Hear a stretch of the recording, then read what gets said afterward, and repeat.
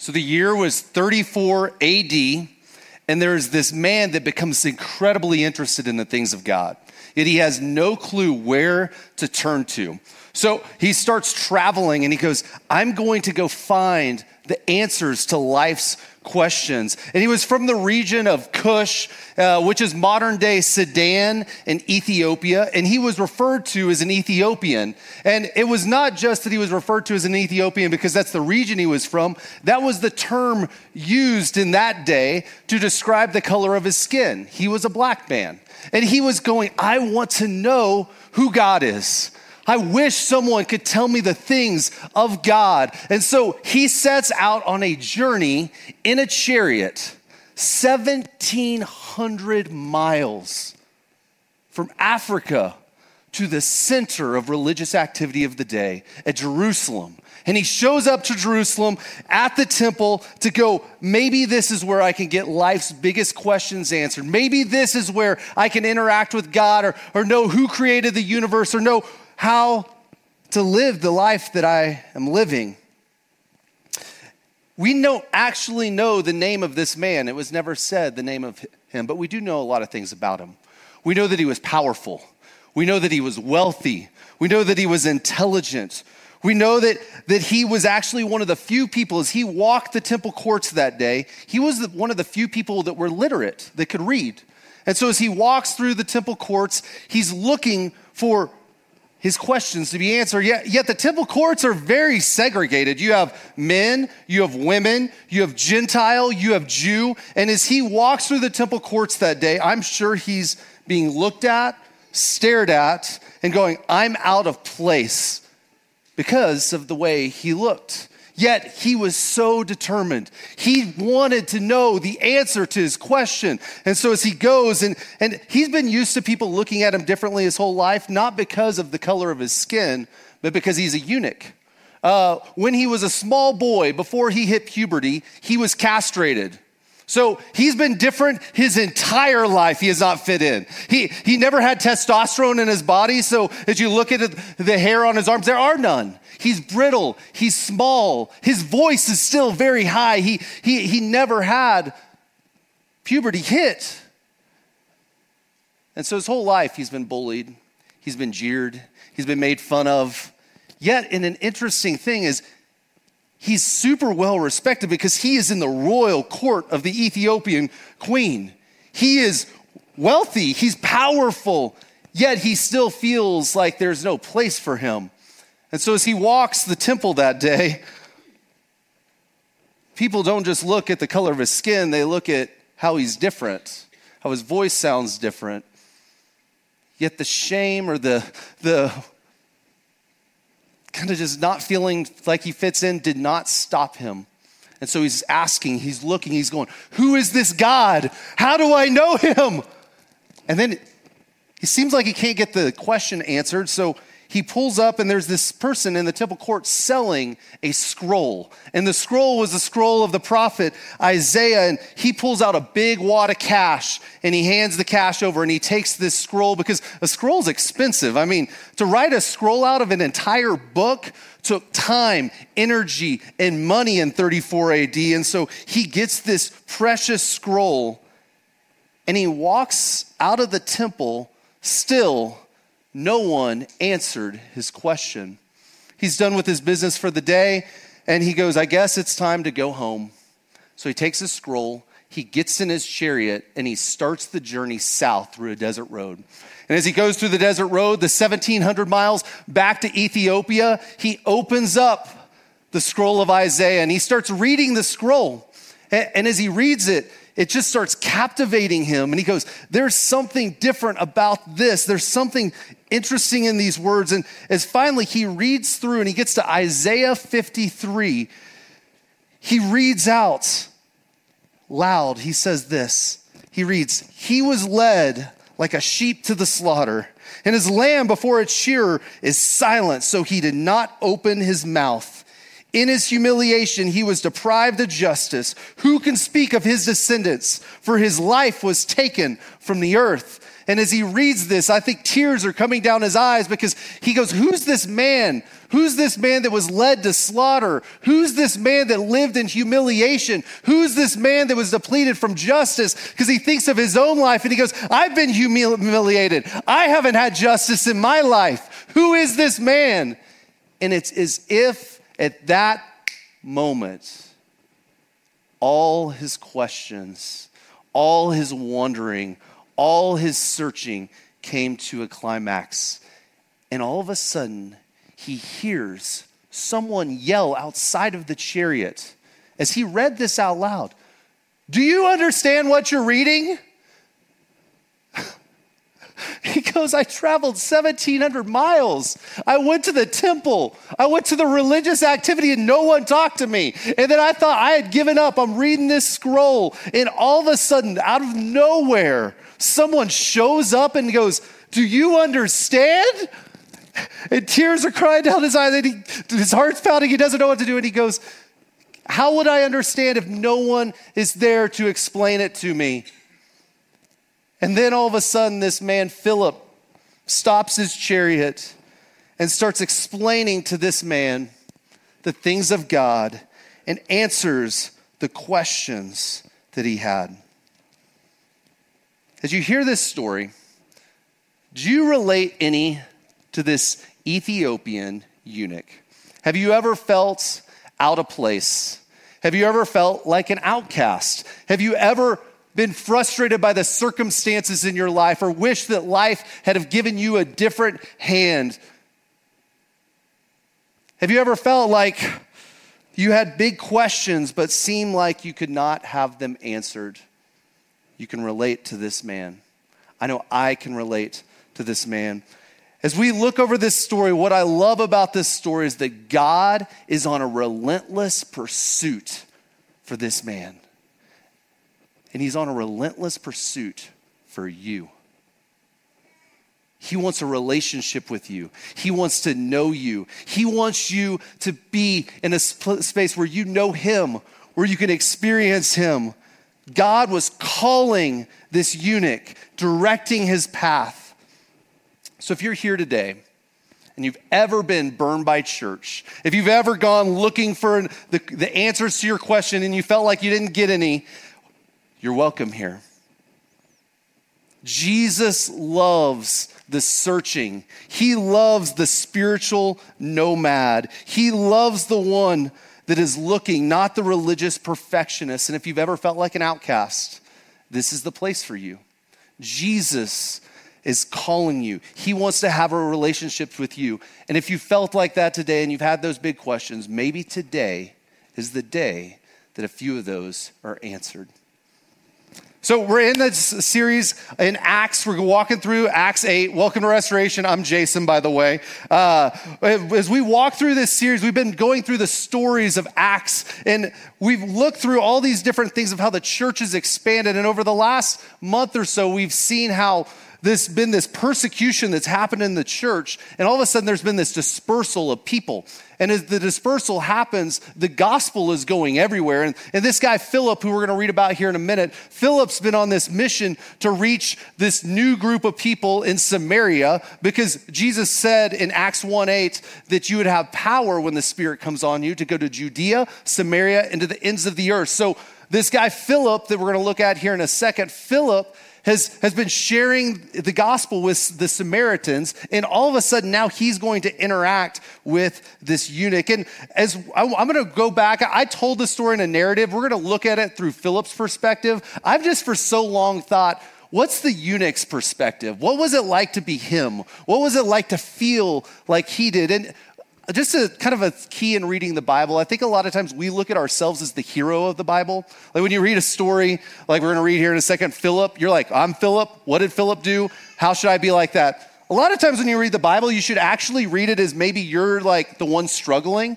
You're the one in pain. You're the outcast. You're the one that's searching. That's the eunuch's perspective. So as we look through this passage, we're going to kind of go back and forth. We're going to go, what's Philip's perspective? What's his vantage point? What's the eunuch's perspective and his vantage point? And we can learn a lot from the eunuch. We can learn a season of waiting, a season if you've been burned out of religion, if you've had a path where you're like, I don't want to be on this. We can learn a lot from that. And then we can learn a lot from Philip. So Philip, like I said, he's been in Samaria. He was a deacon. In Acts 6, Philip was one of the 7 people that were chosen. So they're the 12 apostles. They were doing all this work. God was using them. And there were these widows that needed taken care of. And they go, hey, take 7 respected men and then lay hands on them and have them take care of the widows. So Philip, he has been taking care of widows. He's been working in the church. He's not one of the apostles. He's just a guy that was chosen. And now he's being used by God to see miraculous things happen. So I'm going to read you the story. I'm going to put it up on a screen so you can follow along. We're in Acts 8:26. And I just want to read through Philip's account of what happened with the Ethiopian eunuch. So here's what it says. Now an angel of the Lord said to Philip, go south to the road, the desert road that goes down from Jerusalem to Gaza. So he started out, and on his way, he met an Ethiopian eunuch, an important official in charge of all the treasury of the Kandake, which means the queen of the Ethiopians. This man had gone to Jerusalem to worship, and on his way home was sitting in his chariot, and he's reading the book of Isaiah, the prophet. The Spirit told Philip, go to the chariot and stay near it. Then Philip ran up to the chariot and he heard the man reading Isaiah the prophet. And he goes, do you understand what you're reading? Philip asked. How can I, he said, unless someone explains it to me. So he invited Philip to come up and sit with him. This is the passage of scripture the eunuch was reading. He was led like a sheep to the slaughter, and as a lamb before its shearer is silent, so he did not open his mouth. In his humiliation, he was deprived of justice. Who can speak of his descendants? For his life was taken from the earth. The eunuch asked Philip, tell me, please, who is the prophet talking about, himself or someone else? Then Philip began with that very passage of scripture and told him the good news about Jesus. As they traveled along the road, they came to some water, and the eunuch said, look, here is water. What can stand in the way of me being baptized? And he gave orders to stop the chariot. Then both Philip and the eunuch went down into the water, and Philip baptized him. When they came up out of the water, the Spirit of the Lord suddenly took Philip away, and the eunuch did not see him again, but he went on his way rejoicing. Philip, however, appeared at Azotus and traveled about preaching the gospel in all the towns until he reached Caesarea. So as we read this story, you can see there's kind of 2 perspectives again. The eunuch's response to the things of God felt almost passive, or if God was calling him. So God was in a pursuit of this Ethiopian. He was in a pursuit of him. He didn't realize what he was searching for. He just knew there was this deep yearning inside of him to have answers to his questions answered. And so, have you ever felt that before? Maybe when you're searching the things of God, or maybe you came here today and you just feel like there's this pull on you that you're searching for something. That's exactly how the eunuch felt through this. Philip was more of an active response. He was hearing from God. There was an angel that visited him and was like, hey, you need to leave the Samaritans right now and you need to go on a desert road. And what does he do? He goes right away. He listened to God's voice. He had an obedience about him. And then the Spirit goes, okay, now he's going down this road, and we don't know. There's probably more than one chariot down there, because he looks at a chariot, and then all of a sudden the Spirit speaks to him, and he goes, I need to go talk to that chariot. And I love Philip's response. Did you catch what he did when he heard the Spirit call him? He ran. He ran. Here's one thing we can learn from Philip's example. When the Spirit speaks to you, don't walk. Don't say maybe, run to it. When the Spirit speaks, when the Spirit guides, what should we do? We should act immediately and go towards that voice and act immediately upon it. One thing we can learn about it is that when we have the faith and willingness to yield to the Spirit of God, we get to see miraculous things happen. This is why I believe God uses Philip, is because he's not just a passive person, But when he hears God's voice, he's willing to act upon it. When you hear God's voice, when you sense his spirit tell you to do something, we should run towards it.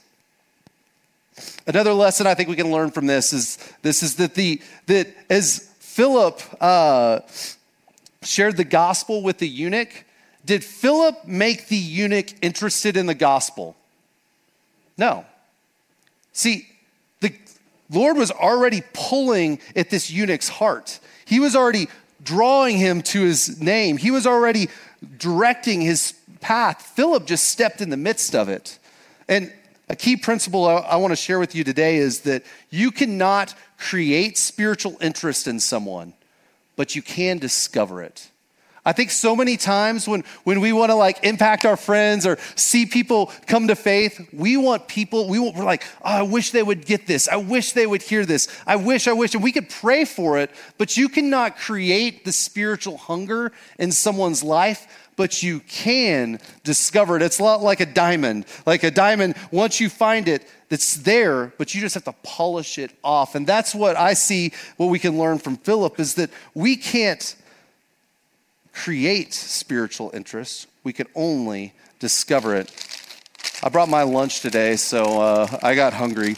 I didn't eat before I come. I don't eat for breakfast a lot of times, and I don't eat before a message because I will vomit because I get nervous. Yeah, I do. Has anybody had the banana avocado? They put avocado in everything now. So you just put it on. No, I don't eat that. That's gross. Come on, that's gross. It is crazy, though, how much avocado is on every single menu I go to. It's like avocado, and then it's $17 if avocado's on it. Anyway, avocado, banana. So, okay, here's what I think. I think the eunuch is like this avocado. And an avocado you can buy, and it is, have you ever bought the avocado that's not ripe yet, and you hit it, and it's really hard, and you're annoyed, and you're like, gosh, I just want to eat the avocado. But there's a time, the process where the avocado's got to ripen. And you just let it sit and you're patient and you wake up that morning and you're like, it's not avocado toast morning. I got to wait one more day. And you wake up the next day and you're like, not avocado toast tomorrow. And then it finally becomes avocado toast day and you eat your avocado. It takes time for an avocado to ripen. I think this eunuch's life was like that. There was this sense in him that he wanted the things of God, but it was just a matter of time, that God was pursuing him. I mean, we don't know if he traveled only to Jerusalem to worship. We don't know if that was his main act, but he traveled 1,700 miles. And he was willing to sacrifice. He was willing to buy a scroll. And every single step he took, the Spirit was drawing him and it was ripening him.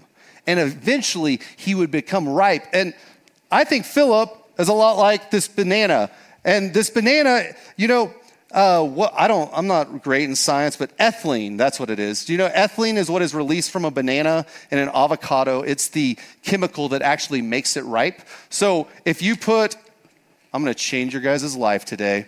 You're going to be like, I don't remember what that sermon was about, but I know how to make an avocado ripe. So if you put this avocado in a bag, and then you put the banana in the bag, and you close it and leave it, you go to bed, and you want your avocado toast, instead of waiting 3 days, the ethylene on the banana will release so much ethylene that it will ripen that avocado in about a day. You wake up, you get it out, and you're like, oh my goodness, my avocado is ripe. Okay, so what does this all mean? I think Philip, I almost said Peter. There's too many P's in Acts. You got Philip, Peter, Paul. Sounds like a 70s band, Magic Dragon. The mature got that. Thank you. So avocado, banana. You got this Ethiopian and you got Philip, and he's ripening. But all of a sudden, when you put Philip next to this ripening avocado, what does it do? It accelerates it. So when we put a follower of Jesus next to someone that is in the process, God is working on, when we put it in there, all of a sudden it becomes ripe quickly. Because all of a sudden God can use the follower of Jesus. He used Philip to share who Jesus was. And it's like the easiest outreach opportunity ever. The guy's like, Who is this person this guy's talking about? I've actually never had that kind of evangelistic opportunity in my life, but I have noticed, I think a lot of times people just need a little bit of an acceleration of some ethylene of another follower of Jesus coming into their life. And what does it do? It accelerates the process. So as we think about ourselves and we think about as followers of Jesus, if we're going to see others come to faith, we need to bring them into our lives. We need to share the things of Jesus with them. And then as we think even about, if you're here and you're searching for the things of God, this is why you need to put yourself around other people that follow Jesus, because it will accelerate your questions. It will accelerate your knowledge. Now you know how to make an avocado ripe. Okay, so as we look through these both perspectives, we got Philip and we got the eunuch. Here's what I see is like the overarching attitude between them both. And what kind of jumped out to me as I read this is they both acted upon the things of God immediately. Whenever they had a sense, they just acted upon it. Think of the eunuch. He goes into Jerusalem. He goes to the temple. He goes and buys a scroll. He goes and starts reading it. There was an action on his part. There was a pulling of God, but he was just acting immediately. He was obeying. He was going, I'm going to do this. And then all of a sudden, when it all comes together and Philip shares the good news of Jesus, he goes, I'm in.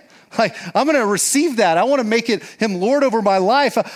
And as he hears the good news of Jesus, that Jesus came to live a perfect life and to die for his sin and the world's sin, and that all we must do is to accept that gift and to receive it, that we create a new identity that is in Christ. And he goes, I want that identity. I've been an outcast all my life. I want the family of God. I can never have a family of my own, but I can be a part of the family of God.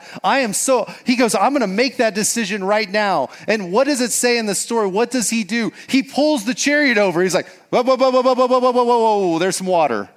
And you told me, Philip, that I was to repent of my sin, to trust Jesus, and the first step of trusting Jesus, it doesn't save me, but it identifies me, is to get baptized. I guess today is a good day to get baptized. So he gets baptized immediately. He acts right away. If you're here today and you've never accepted Jesus, maybe you've had a bunch of questions in your life, or you've been burned out by church for the last couple years and you're just coming back today, act right away. God is drawing you. You're here for a reason. You didn't just show up here on accident. He is pulling you to himself, and he wants a relationship with you. And it just might take just praying and going, God, I surrender myself to you. I give you my heart, and I want you to be king over my life. And there's probably a few people in here today that have gone, I have yet to get baptized. Maybe you've been waiting, or maybe you've been like putting it off. But really, baptism, again, is just this public declaration. It goes, I'm in, I'm committed. And the reason I believe the Bible says that we should get baptized is there's something that happens when we do a physical action. I was over there in that last worship song, and I was like trying to pray and get ready for this message. And you know what I did? I put my hands up when I said, when we raise our hands, hallelujah. And you know what happened in that moment? Tears started coming down my face, and I was experiencing God when I surrendered an action of my body. I think the first step of when we trust in Jesus, when we get baptized, that's a surrender, and it's an action where it's going, I'm no longer in control, and I'm publicly declaring that Jesus is Lord. 3 people are getting baptized today at 11:30. Let's give it up for those 3 people.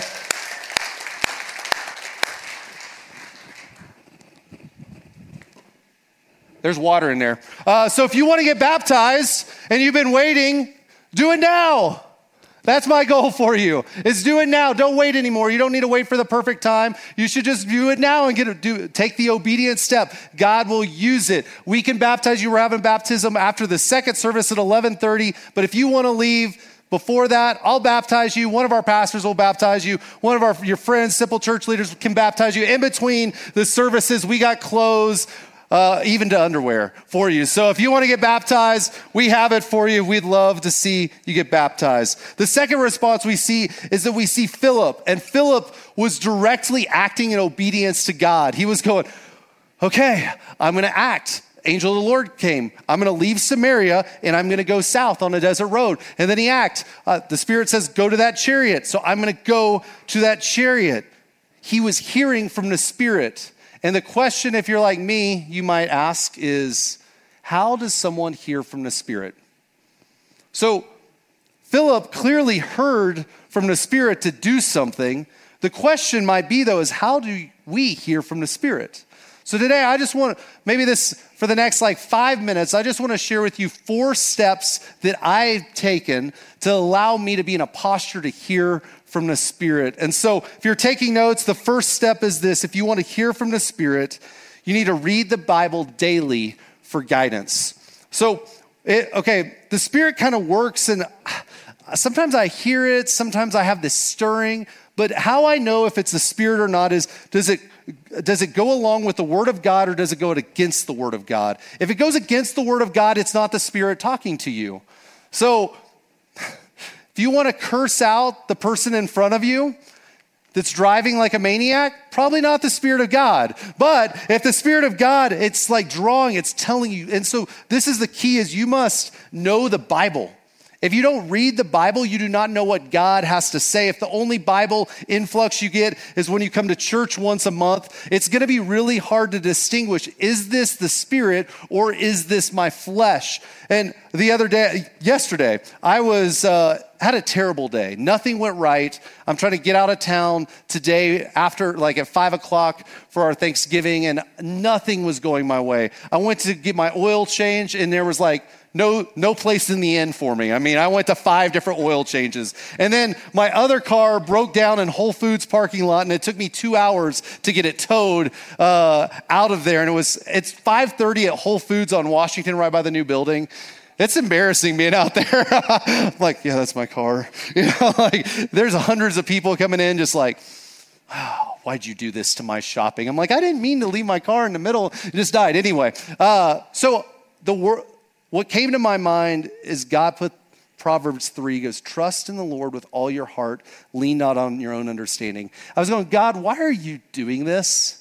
And the verse came to mind, trust me, you don't know the path that I'm creating. And it says, I'm going to make your path straight. So what did that tow truck, what did that oil change? I don't know what it's doing, but there's a providence or a sovereignty of God that he is directing it. And when that came to my mind, all of a sudden I felt like the Spirit was just letting me rest and be okay with a bad day. And as I thought about the words of God, I felt like the Spirit was just saying, don't worry about it. And I know it's not a big decision, because I think a lot of times when we think about hearing the Spirit, we think of the big decisions of life, should I buy this house? Should I make a career change? And those are times you need to hear from the Spirit. But there's also times, and I think it's every day, we just need to hear from the Spirit to know exactly what to do. He wants to speak to you. And he does that a lot for me through reading the Bible, memorizing the Bible, so then I know how it fits in my life. So the first thing you can do if you want to hear from the Spirit is just start reading the Bible daily. This is a bonus. Start memorizing some verses. And then all of a sudden, when you're in those situations, they just pop into your head. Number 2, if you want to hear from the Spirit, is you need to make space to listen. We're a go burnout culture, and we never tend to stop and listen. And that is exactly who I am. I'm a go, never stop. A big decision in my life happened about 2.5 years ago. I decided to make a big career change and a move from Boulder to Denver. And Molly and I were moving our family and starting the Brook, and then got involved with restoration. But I didn't know what to do. I was kind of stuck, and I was asking God, what am I supposed to do? And I felt like I didn't get any answers. And then I remember for a week straight, I would ride my bike to Boulder Creek, and I would just sit there, and I just wouldn't do a thing for an hour. Wouldn't even open my Bible. I would just sit there, and I'd start thinking of other things. No, just listen and listen and listen. And finally, in that about 7 days, I felt like God started stirring my heart and I started hearing on what I should do. And I don't always hear like this big audible, Jason, go do this. It's just this like reverent awe that comes about me. You guys ever experienced that where you just feel in awe of God? And then there's this sense that you should do something? That's the Spirit. He's not real loud at times. Actually, he's not loud at all. You can only hear him in the quiet. So in a place, in a world that is never stopping, you must be quiet, not just talk, but listen.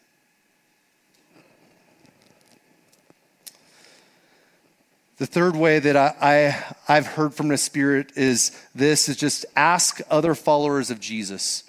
What does your community say? So if you're trying to make a decision, maybe it's a big one, or maybe you're just going, is this the Spirit or is this like just my own passions? Ask people around you that follow Jesus. Here's the thing, what you need if you're going to do this. You have to have people in your life that are followers of Jesus to ask this to. You have to have people that you are connected with, that know who you are, and you can go, hey, I'm thinking about doing this, and you know my heart, you know who I am, you know where I'm headed. Is this a good idea? When we made our career change, I just went and asked my pastor, I asked like 5 friends, and I asked my counselor what they thought about it. And every single one of them was like, I don't know 100%, but it seems like that might be what God is calling you to do. They couldn't tell me 100% because the Spirit is the one that kind of pushed me over the edge, but it's got to be in the form of community. So if you do not have that kind of community in your life, you might have friends. Your drinking buddies, though, can't give you good decisions on what to do with the Spirit. You need people that you're in intentional time with. This is where we have Simple Church. This is what we do best on the porch, is we want to build connections and community so that you have a place for this. One of the young women that are here today, she actually, I just heard her story. I met her today. She's kind of been following with Restoration and the Brook online. Her name's Kelsey. Kelsey heard about our church. She came and visited a few months ago, and she loves it, but she lives in California. So she talked to some people out on the porch, and she got on an online Simple Church, and she started making community online because she goes, I need the things of God. And she hadn't been to church in 10 years. And so she goes, I guess I just got to get around these people. And you know what started happening when she got around those people? She started to ripen. And she actually is moving here in February because she goes, I need a community of followers of Jesus. And she put her faith in Jesus over this last season of life, and she's made the decision. She flew here today, or a couple days ago, to come to the Brook Happy Hour, and then she wanted to be in service today because she wanted to get baptized. So she flew from California to get baptized today. What's your excuse? I'm just kidding. Kelsey is finding a community, and what community does is it allows you to take action of the Spirit. And the last thing is this: if you want to hear from the Spirit, this is just my theory, so you can push back on this theory, but this is what I do. I do this. I take action when I'm 51% sure.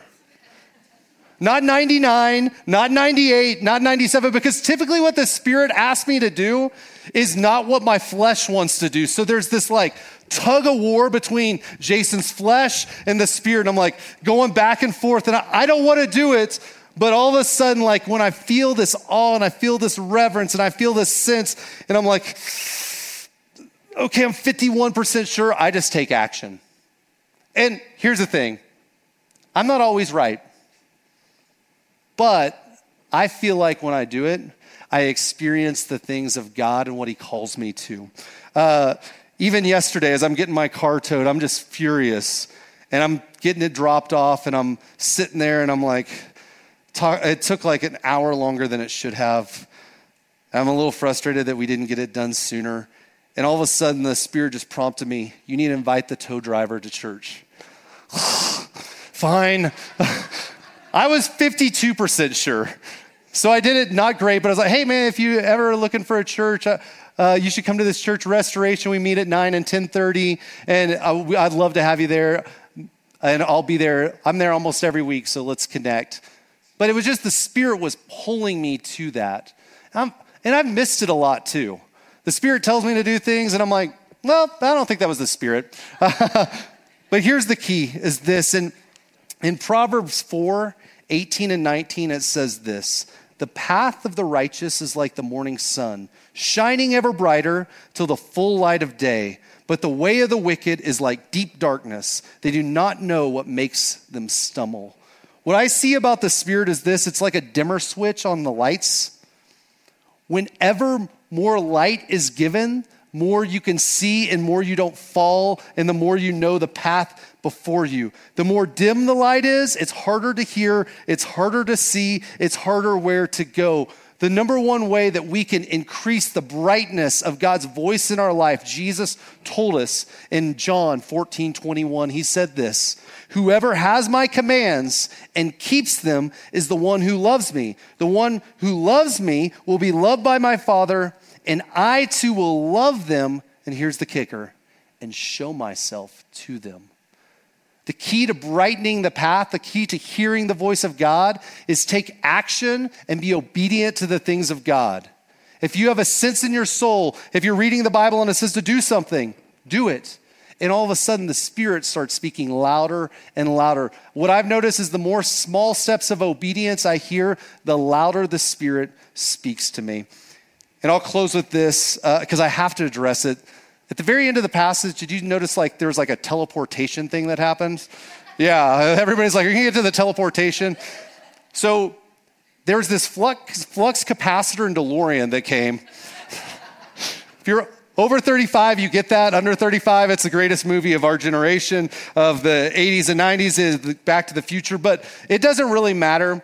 Some scholars say that, yeah, maybe Philip was swept away like Elijah and then delivered to Azotus. Maybe it was also just swept away by the Spirit, kind of how the Spirit was drawing him. He just moved on and he ran away and came to Azotus. It does not matter. The thing that matters the most is that Philip's role was not to stay in the eunuch's life. It was to let him go and to let him go back to his hometown. I think Philip was like, wait, are we supposed to go to the ends of the earth? And so I should go with this eunuch. He goes, no, you're not going to go there. That's not your plan. I don't have that plan for you. I'm going to send him to do the work. And as the Spirit worked in the eunuch's life, it's interesting. If you look at Ethiopia now, it's around Sudan and Somalia. You know what Sudan and Somalia are? It's like 99.9% Muslim. It's incredibly intense. It's a dangerous place to be a follower of Jesus. But stuck right in between those two countries is a country called Ethiopia. And I just looked, it was 56% Christian. Maybe they have something to link together. That this man that was changed and transformed, that felt like an outcast, that felt like he had nowhere to go, that felt like he was not accepted in his culture, was then given a new identity, a new name, a name that is above all other names, that was in Jesus, that he was his son, and that he would be used by him, and that he would go to his people, and that he would see the gospel proclaimed, and that we would feel the impact of this man's decision to get baptized and receive the Spirit and to act upon the Spirit, that we would be impacted today and our world will be impacted today. You never know what the Spirit's doing. You never know what that conversation is going to lead to. You never know where your path is going. But God is calling us. He's trying to speak to you. He's trying to say, listen to me and I will direct your path and you will do great things for me. Let's pray. God, as we move into this time of worship, we ask that we might just listen for a moment. And I sense that some people are in here with some confusion, that they might feel that sense of awe, and they might hear from you, and you might direct their path. And God, I pray for anyone here that's been the spiritual wanderer, the outcast, the nomad, the burnt out on religion, that they would say, today is my day, that I am going to receive Jesus as Lord. In your Son's name, amen.